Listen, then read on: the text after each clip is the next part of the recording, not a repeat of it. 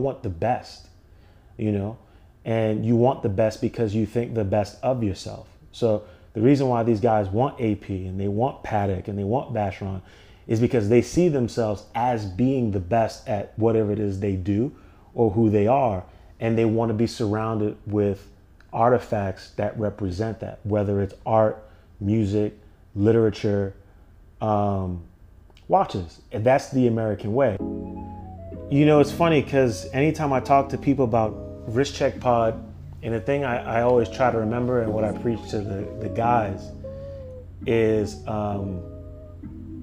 to really remain positive, because I think when you look at how we started with a hashtag.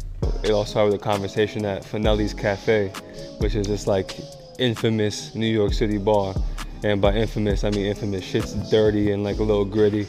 Seen a couple celebrities that get thrown out of there on the right night, but the three of us sat down there one night and they were like, let's make it a thing. Like, Rashawn and Perry always sending each other watches on Instagram all day. And then they brought me into it, and it was just like every single day, nonstop, just talking like crazy stuff about watches. And then I think it was right around that time where like everyone thought they could do a podcast, and we didn't want to be one of those guys, but then we were like, if we did, it would actually work. So let's do it. So we did, and it kind of started off with that. And you know, when we decided to do the podcast, we figured, okay, we want people to tune in. How do we get them tuned in? We have to get them engaged. And so we started doing Wrist Check Wednesdays. And we started that before we ever put an episode out. And everyone was kind of like, what are these guys doing? What are you doing? What is this Wrist Check Wednesday? They didn't get it. And that's the space that I continue to try to operate from, is to sort of like kind of think ahead. Where should I be next? Quiet the noise, not really listen to what people are saying, because I know what we're about to deliver.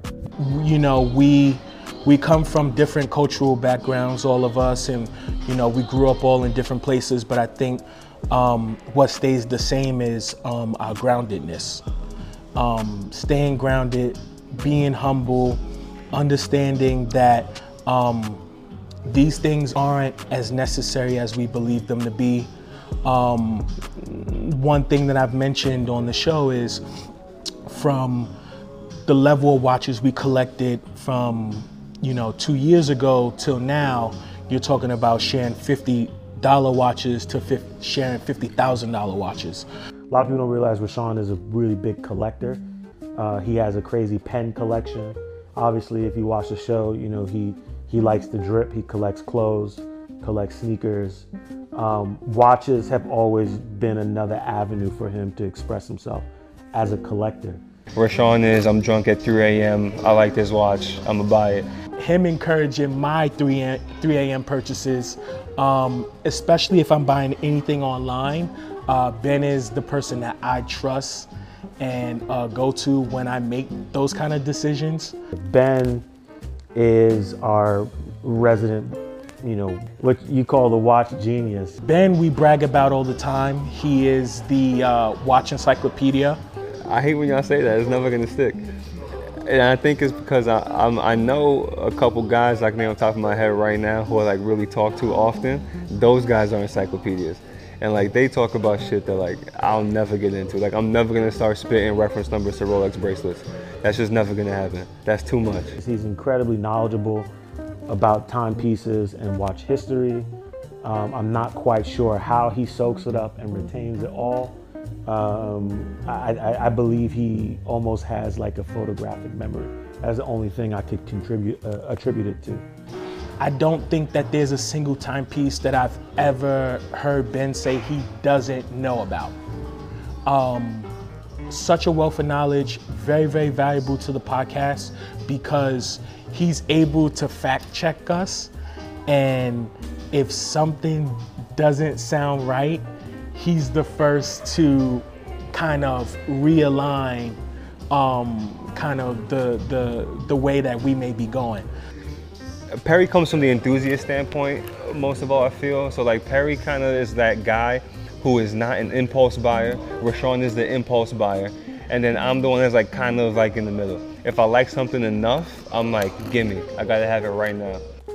I just kind of, I do my best to keep everything organized. He's someone that is always seeking knowledge when it comes to watches. He reads up on every timepiece that we are reviewing.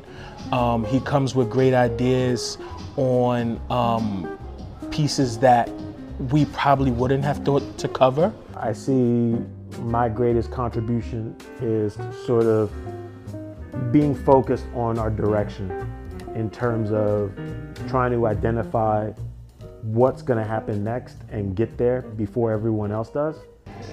That's what I love about like being on the show with those guys. It's like we bring a balance that you don't really see anywhere else, and it really just feels like the three of us just on the couch talking about what we want to talk about. You know, creating a podcast is nothing new. People have been doing it and they do it very well, but it definitely, you know, we knew when we entered the space that we were going to be the only guys that looked like us.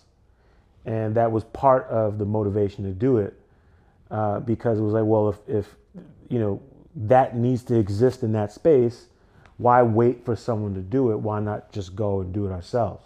It's nice to have that diversity too, because it gives you a different outlook. Like you can read Hodinkee and you can watch their videos and some other publications, and it's like everyone says and does the same thing about the same thing. And I think we offer a fresh lens on essentially the same thing, but it's different because again the perspective is different. 2 weeks ago I was in my hometown of Detroit. I went into an AD. I saw the first ever African-American female watch technician in the AD. I've never seen a black watch technician. I've never seen a woman watch technician. So in that exact moment, I said, this is like, I have to talk to her. I have to speak to her, shake her hand, and just tell her that just seeing her in this space did something for me. And I wasn't even there for a watch. I just went in there just to get, you know, a link taken out. And we don't have enough representation, but it was beautiful to see that. And I think over time, we will get more representation, but we need the brands to realize that, you know, we're purchasing these watches. We have love for the watches. We have love for their brands. And I think they could do more to accentuate that fact and show that, you know, it's a two-way street. The good thing is all the enthusiasm surrounding watches right now has amplified the voices of diverse communities. So using women as an example, they've been around, they've been contributing to the industry everywhere from owning companies, manufacturing watches, actual watchmakers, retailers, and collectors. But now everyone's starting to pay attention. As a woman and a watch enthusiast, I don't think we get a whole lot of representation. And you know, a lot of times when you go online and you try to make a name for yourself there or reach a community there, you kind of get shot down because it's a bit of a toxic environment. We need for our voices to be heard. We need these bigger brands, these larger brands to kind of get on board with the community. There are so many individuals with the wealth of knowledge and can actually share and consult and help these brands connect with their end consumer. With myself, I walked in plenty of stores of these brands and they look at me because I'm covered in tattoos thinking that I'm not educated on watches, or they might not think that I could afford them. And then when they find out who I am, the conversation has changed. All of a sudden, you want to invite me to things. You want to give me access to getting certain things, or even a conversation to getting it. And it's like, nah, you should just find out first and then keep me the same energy of it all, because the hip hop business that I'm a part of, the entertainment business, is driving your business. You know, we got a lot of people who now hit us up and they just want to talk because they've never experienced being able to have a resource you know, of people to talk to about watches that look like we do. And so that's been huge. And a lot of the conversations we have now is guys like, I want to purchase my first watch, what do I get? Or I'm building a collection, this is what I have, how do I round it out? I think it took long enough, right? Like you see AP doing it. AP's probably been doing it the longest though, like publicly that we know of, right? So like even from Jay in the 90s, do you see what they're doing now? I mean, Kevin Hart and LeBron James have been AP brand ambassadors for the longest time. And it seems like 5-6 years ago, no one was talking about that, but it's true. Serena's a brand ambassador for them. They did an advertisement for The Weeknd, if I'm not mistaken, when he was headlining the Super Bowl, I believe. So they've probably been doing it for the longest publicly. So we gotta give them credit for that. And it's the evolution, and it's like the crazy thing now, the entertainment business become more educational about watches. You know what I'm saying? Now, you know, you got guys like Praz, and you got guys that's really collecting watches and really talking about the education of watches. And now, you know, when you start to look at it, I didn't realize that Biggie Smalls was wearing a 36mm presidential back in the day, and he was, you know, a tall, big guy. And I love now, like, especially you see the forums like Hodinky, there's people of color being styled for their photo shoots.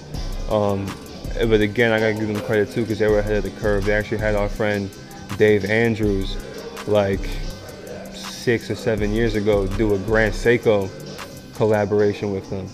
So they did a collab with Grand Seiko Hodinky. It was a blue dial GMT.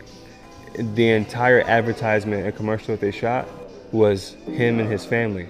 It was a black man with a black wife and black children. That was impactful, and I think they kind of were ahead of the curve on that too, and it's nice to see the other brands start to really catch up.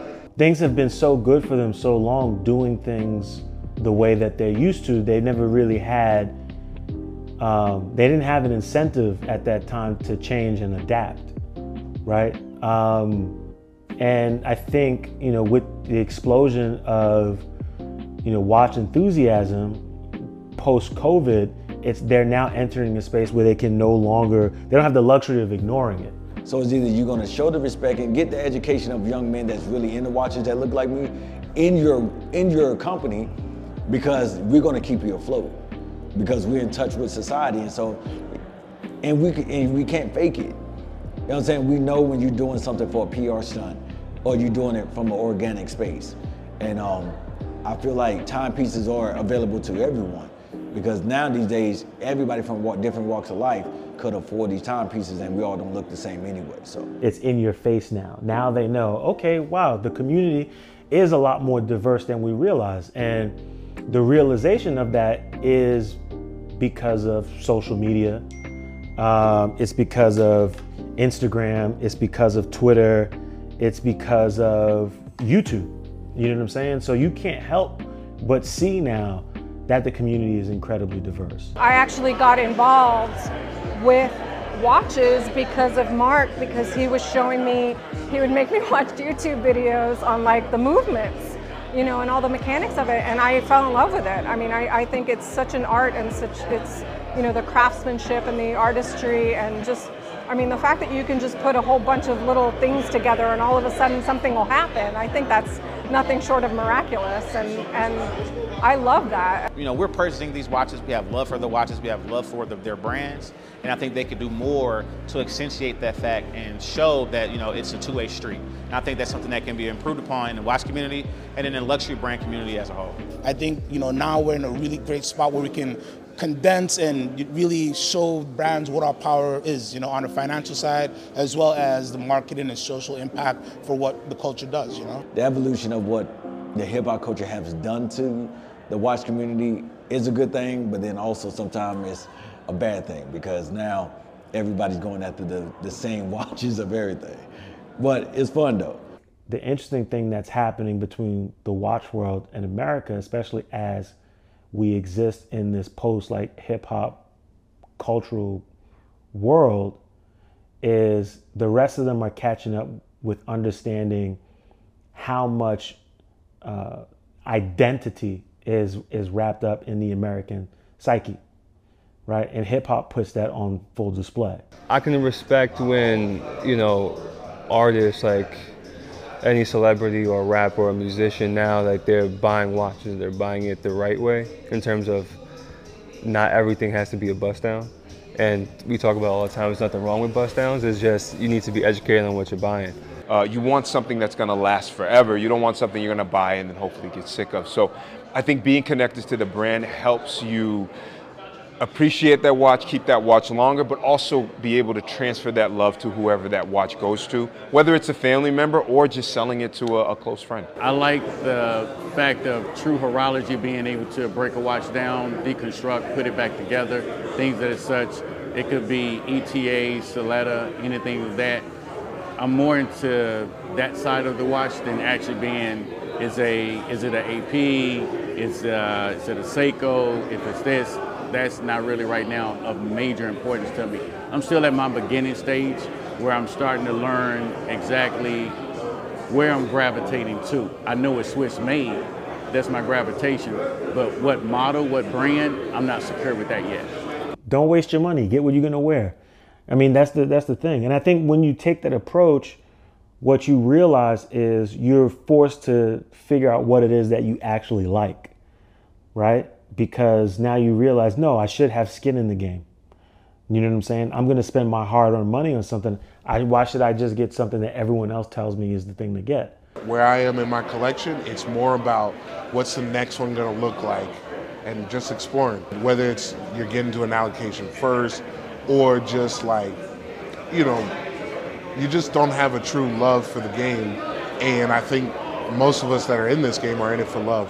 I think for someone to be able to collect anything and say why I made this purchase or why this is near and dear to me is the most impressive. If you were handed down a watch as an heirloom, like I was with my grandfather's Omega Constellation, that's my forever watch. And I hope to pass that down to one of my sons one day and have that be his forever watch as well. There are collectors who constantly flip and change. There's the collectors that just want it all and never sell anything, which is us. We've sold one watch ever. I'm not opposed to anybody doing whatever they want to do with their property. I agree that there's some stuff that's almost like too good to let go, where it's like you have a gem, and if you know it's a gem, you hold on to it. But I also feel like part of the reason why you hold on to it is because you know that there will be an increase in value. With that being said, everything has a price. I'm never gonna get mad at somebody for having to come up. But there's some things that are almost like too good to let go of. And I think knowing that, it can be more valuable than the actual cash value. I come from a hustler standpoint. I don't look at nobody as trying to get their money. But for me personally, I really love the watches that I collect. So I'm not flipping nothing. I mean, you got guys that, you know, like you say, like a crash watch retails $50,000. If you get your hands on one, the low end you might see is 180, 200,000. That's insane to me, you know, and that's the problem about it. So yeah, it is kind of iffy when they get in the hands of the wrong dealers, but hey, you know, we can't control that, you know what I'm saying? It's just like the stock market, you never know. You don't get points for this. It's not a sport. You can't win, right? The goal is to foster communities and share with people. And, you know, once you enter in that space in your watch collecting journey where you have friends to get together and talk about watches with, you already won. There's nothing left. We're in Atlanta. We have an event this afternoon with our friends from Official CP Time and Atlanta Watch Society. Also, we have a partner that came on board, DJ Allen from Watch Your Wrist. He's a secondary market dealer here in Atlanta, Georgia. We're gonna get together and we're gonna talk watches. We're gonna meet some people, have some food, have some drinks. There's a panel that we'll be hosting. A friend of ours and an Atlanta resident, Ronaldo Nehemiah. Atlanta's nice. It always feels like a second home. People are nice. The restaurants are good. We just meet up, see some watches, maybe buy some watches, sell some watches. You know, it's a lot of good people. A lot of good people. Checking out the Atlanta Watch Society wrist check pod and part of Official CP Time. You know, little wrist check. We got a 2023 40 mil day date, yellow gold, white dial. Got this a couple weeks ago, and you know, haven't taken off since. Feel like an infinity stone when I put it on my wrist. So you know, we outside. We really wanted to tell the story of so many watch collectors where, or gave them a place to tell their story. Ideally, we believe in watches connecting to memories, and those memories are really what makes these devices special. So that combination of things is really what brought the group together. Being the head of a community like the Atlanta Watch Society, you know, it's been a pleasure to bring brand awareness to the community itself, bring brands into the city that had never been to the city before, and just really make new collectors be born. Right? It's been great. The great thing about watch collecting communities, it amplifies your experience of collecting a watch. You get to meet people who have made a lot of the mistakes that you're about to make and can help you do that. You get to see pieces that you will never see, right? Sometimes your limited editions where there are 10 in the world and you come to a meetup like this, you can actually see that and get it in your hands. So that can help develop your taste on what you might want to buy in the future. But honestly, just friends, man. It's great networking. The watches are all the common factor, but there's so many other synergies when you meet people. It's just a great energy. I would definitely say it's something that's been missing in the community, and to be able to see something of this magnitude being able to be polished and grown so that people that are, I would say, under our downline and age-wise, they have something to look forward to. That's something that was missing definitely for me, that excited me about the organization itself and the watch community.